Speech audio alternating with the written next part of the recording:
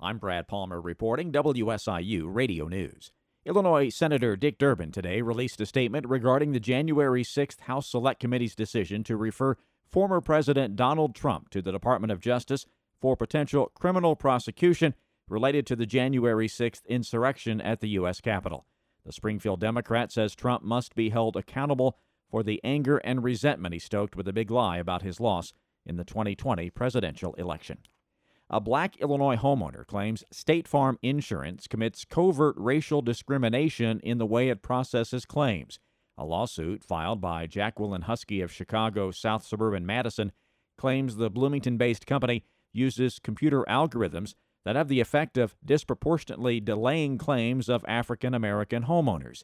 It also alleges the company is 39% more likely to ask for additional information from black homeowners than it is whites. The plaintiff views that as a sign State Farm is more suspicious of fraud by black homeowners than whites. State Farm says it takes the filing seriously and that the values the company holds include treating all customers with fairness, respect, and dignity. Husky's lawyers based the case on a study of more than 800 State Farm policyholders in the Midwest done by the Center on Race, Inequality, and Law at New York University School of Law. After the price of crude oil plummeted to $75 a barrel, the lowest price since December of last year, big oil companies kept consumer gas prices artificially high, according to new analysis by Accountable.us. Chris Marshall is the group's research manager. He says instead of passing cost savings down to consumers who have been paying high prices for months,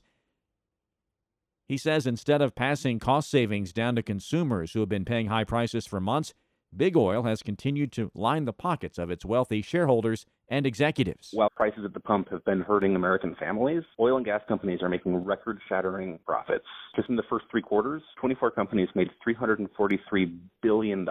Some CEOs put the blame for the sluggish pace of lowering prices at the pump on local retailers that the oil companies do not own or control.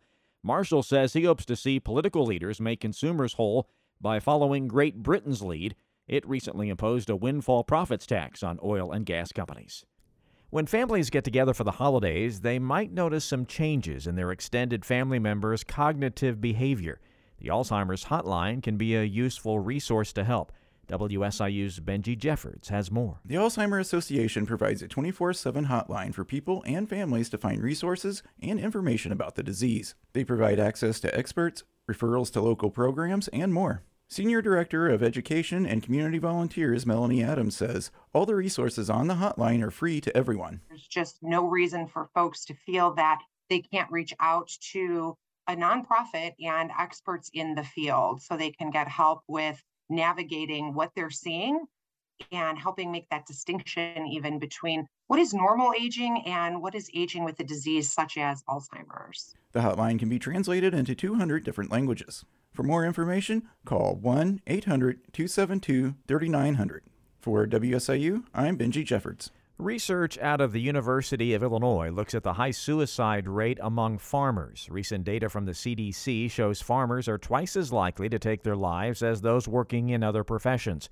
U of I agricultural and biological engineering professor Josie Rudolphi says there are so many uncertainties in the farming industry that cause extra stress. They have very little control over commodity prices. They have obviously no control over the weather, but all of these things are critically important to their bottom line. And so we see agriculture as this kind of uniquely stressful industry. She also says there are age and gender factors. Older farmers are much higher at risk when compared to younger.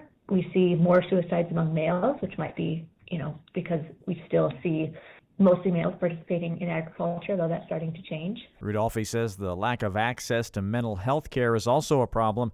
She says they're hoping to identify more risk factors that lead to farmer suicide. I'm Brad Palmer reporting WSIU Radio News.